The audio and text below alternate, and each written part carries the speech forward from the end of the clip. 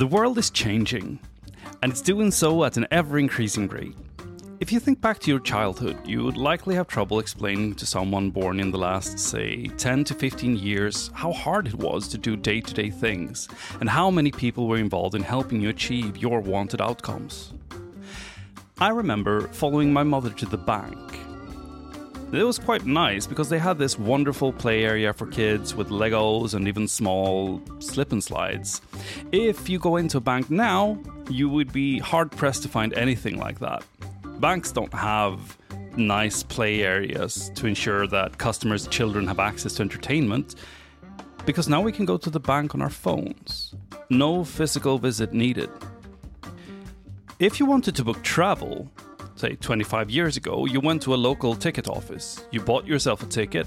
Maybe they would even organize an hotel where you would stay, but they would have to call the hotel clerk and book a room manually. That is not the case anymore. If you want to go on a vacation, you can go to your computer, you can specify when you want to leave and when you want to come back, and how much money you want to spend on it. The rest is taken care of for you. All of this is very convenient. But it also means that the travel agent and bank tellers in these stories are no longer spending their time serving us. And behind the scenes, there are cleaners, gardeners, cooks, and everyone else supporting the bank and the travel agency. No longer. If the trends that we have seen the last couple of years keep up, we haven't seen anything yet. Everything indicates that we're just experiencing the trembling first steps of transformation driven by exponential growth in computer power, available information, and machine learning. We at Designing the Robot Revolution argue that this process is inevitable and necessary to tackle humanity's significant challenges like climate change and the lack of workforce due to an aging population. We must be mindful so that we don't just automate every process and every job without considering the consequences, without considering how it will affect real people and how we work and live. We asked Dee Zever to weigh in on this. Dee Zever works at Philips Healthcare as a service designer and has been a part of driving transformational change many times. How does she think about the mental shift people go through when asked to make a transformational change in how they work? I think, so there's a bunch of things. I mean, so yes. So the thing that, having gone through a lot of different transformation programs, one of the things I'm always very explicit about is not everybody makes it. And that's not a bad thing. In a transformation program, you're talking about doing something new in a new way. And not everybody is suited to that. And so it's both in those people's and the company's best interest that they find something else to do. And I say that in a healthy way. You know, there's certain people that we're going to carry forward and are ready and excited to make that change. There's certain people that are going to kind of like come along for the ride and they'll do it. And then there's people that it's just not going to work. And for everybody, you want them to find a better place to be. And so in this sense, I apply the same thing to sales. You know, there are some salespeople who say, this is a better long-term situation for me. Sure, I don't get those like quick short-term hits, but I can count on money coming in for a long time. And that's been always kind of one of the trade-offs with sales is like the hustle is real, right? Like if you want to get that paycheck, you got to hustle hard. And this is more, how do you hustle in the right way so that you can keep getting a paycheck for a while? So there are going to be people that are like, yeah, like I am motivated by that. And then there are going to be the people who are like, no, like I'm going to hustle. I want that big hit. I'm going to, go buy my boat and new car every year. And that's what they're motivated by. And so, it's being really transparent around those people aren't in our future. And that's not a bad thing. They just aren't in, it's just not in our interest or their interest that they keep working with us. Then there's the kind of that middle group of it's how do you help them transition? And I think there, it is a lot of like education of how do you help position and message to them why this change is worth making. I think at Philips, and I don't think it's so different in other places, I think at Philips, we actually have stronger customer pull than we do internal pull because customers have mentally made the transition. But back to that, like, we've had a really successful business doing the way things they were, so there's kind of like this grieving process that our company and certain roles have to go through, it's not sustainable. That like every product company, we see pressures on margins, we see pressures on competition, we see the commoditization, like no news to anybody, right? Right. But it's still a successful business, and that's the perform piece. So kind of going through this, okay, we sort of have to mourn our loss. We have to, we have to decide the change is inevitable. There is that middle group where that is a painful process, but they will get there. So I find, and I guess I'm going to take this view more from an industry as a whole than specific to Philips. Yeah. I find there is a give the benefit of the doubt to what else can somebody do. And so if I look at like some roles that have traditionally been like very technical support, it may be a matter then of how are they getting more into like the creative problem solving space? How do they start to pick the support cases that they want to work on? Because we may have automated the Q&A, right? So how do they then potentially update the knowledge base that is the Q&A? Or how do they, confirm if a customer has self-serviced? How do they confirm that the service was completed appropriately? So I find that the idea that somebody loses their job, I think it's more that task may be changed, and there are inevitably new tasks that come up. If you think about like chatbot things, and now I'm like totally digressing. If you think about chatbot, it's based off of at some point someone being able to say, this is the appropriate response. So are you having technical support people come in as experts to help inform those responses? As you introduce new products, like you're not going to be able to automate the responses of support immediately because you just don't know what problems are going to come up. So I think to me, it really is just there are new tasks, or maybe there are different tasks that come out when you start automating things, not that the work as a whole goes away. Well, I mean, so a good example, in the Philips space, like we offer support contracts, technical support contracts. And you have customers that kind of run the spectrum of how mature is their technical support organization. But I have seen customers that have the same level of maturity. So let's say they're both very high mature technical support organizations. So a hospital has their own like equipment repair team, super mature, super sophisticated. One of them will say, no, I want total control. I don't want Philips coming in here and touching. This is my job. This is how I earn my value.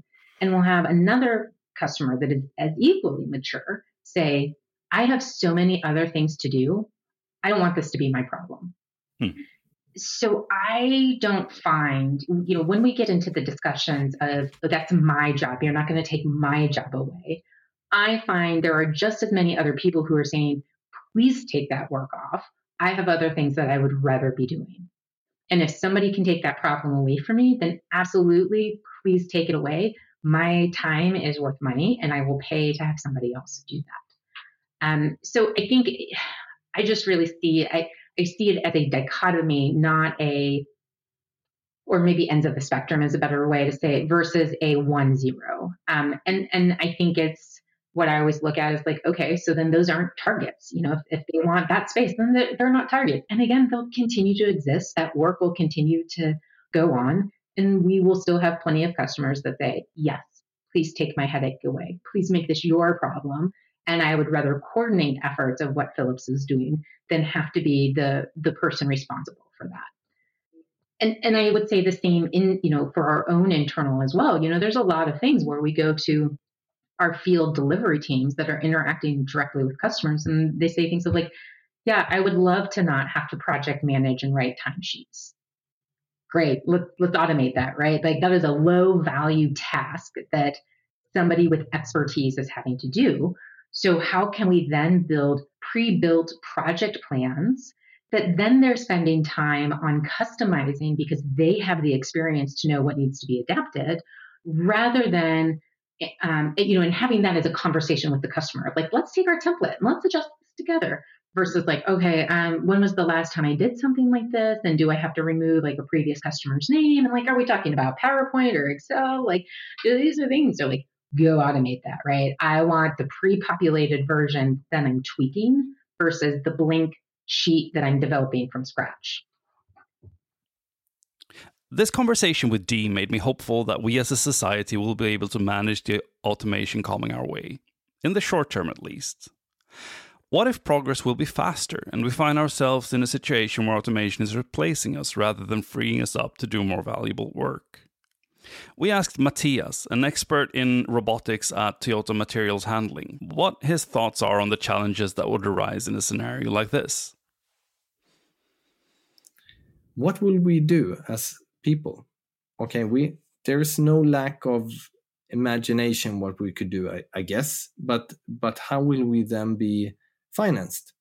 Robots don't pay taxes, right? They work for free.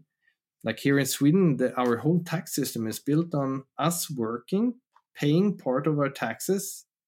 But if we replace us in our working role with robots that don't pay taxes, then and we are gradually pushed to like, creative and fun stuff. Well, that's nice, but if that's not paid work, how do you make society come around? So that's a challenge, I think, to figure out that, because, of course, that's a sensitive question in the robotics industry. Don't tax us, but you need to somehow, if the tax system is built on people paying taxes when they do their works, you need to early on. In this development loop, you need to figure out how you replace that then.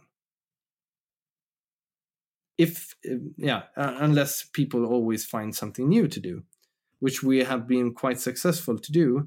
But if you look back historically, like we used to be farmers. Half of us used to be farmers here in Sweden.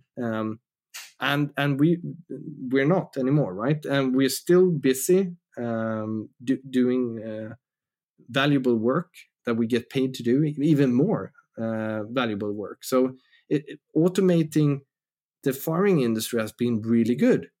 Now everybody has food, and we're doing other things. But then that took a long time, that revolution, right? So you had like generations dying out that were just farmers, and you had new people that grew up and being native in doing something else. But since everything is moving faster and faster, the risk is that you go to school and you learn something that becomes obsolete in your lifetime. Then you are essentially obsolete. How do you somehow need to make yourself relevant? And I think at this point in time, this shift is happening still so slow that most of us are able to shift. Like I think it was Fredrik Reinfeldt, our previous prime minister, that said, live until 100, retire at 75, change work at 50, educate until 25. So like the idea was that you'd make one shift in a lifetime. Yeah, but how long does that hold on? If this is moving faster and faster, at some point, maybe people can't resettle fast enough anymore. And if you don't then at that point have a system where the value generation is somehow redistributed in a way, then you might have a problem. Like, is there talk about kind of having a kind of income tax on per robot and assessing the productivity of? Is that a discussion in the robotics industry? I think, I know for sure that there's been debate on it, but there is no such legislation in place, and I think there would be quite a strong lobby against it.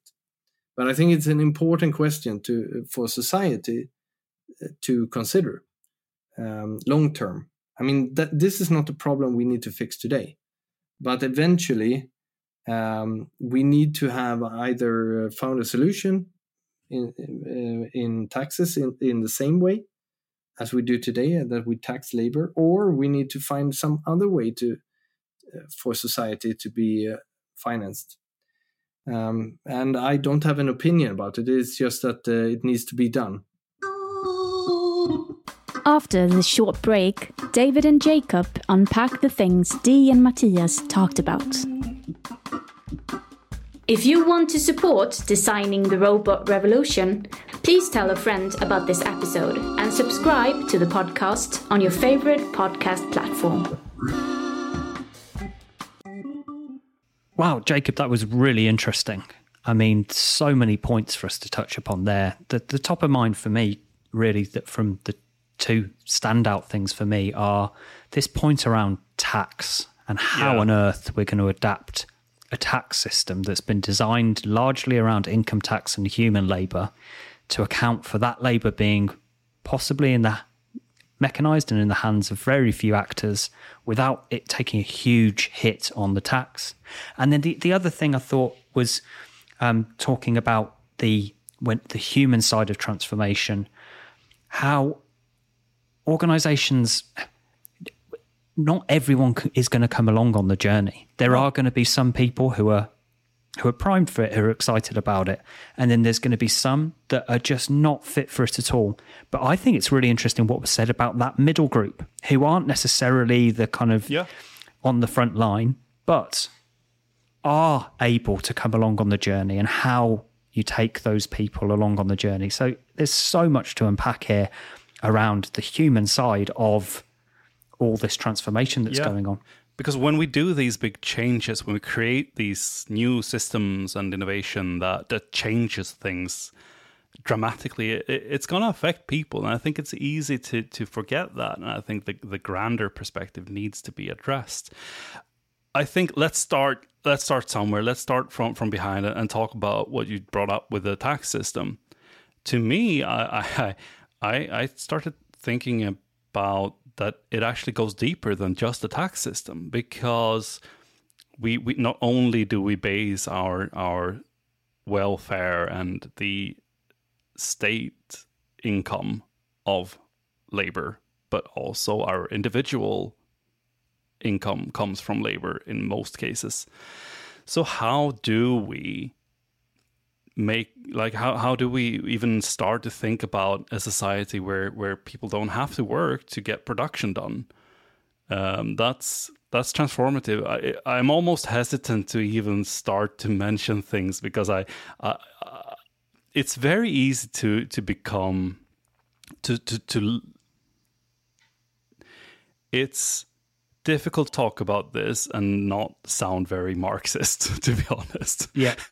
But how do we relate to a society where we have, in big quotation marks, infinite production and no labor? That is a very remarkably different from what we have now. Yeah.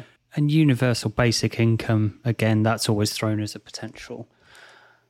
The risk is that a very small number of corporations sucks up all the benefits. Yeah.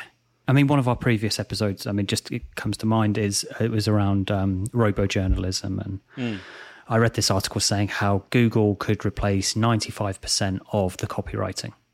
Right.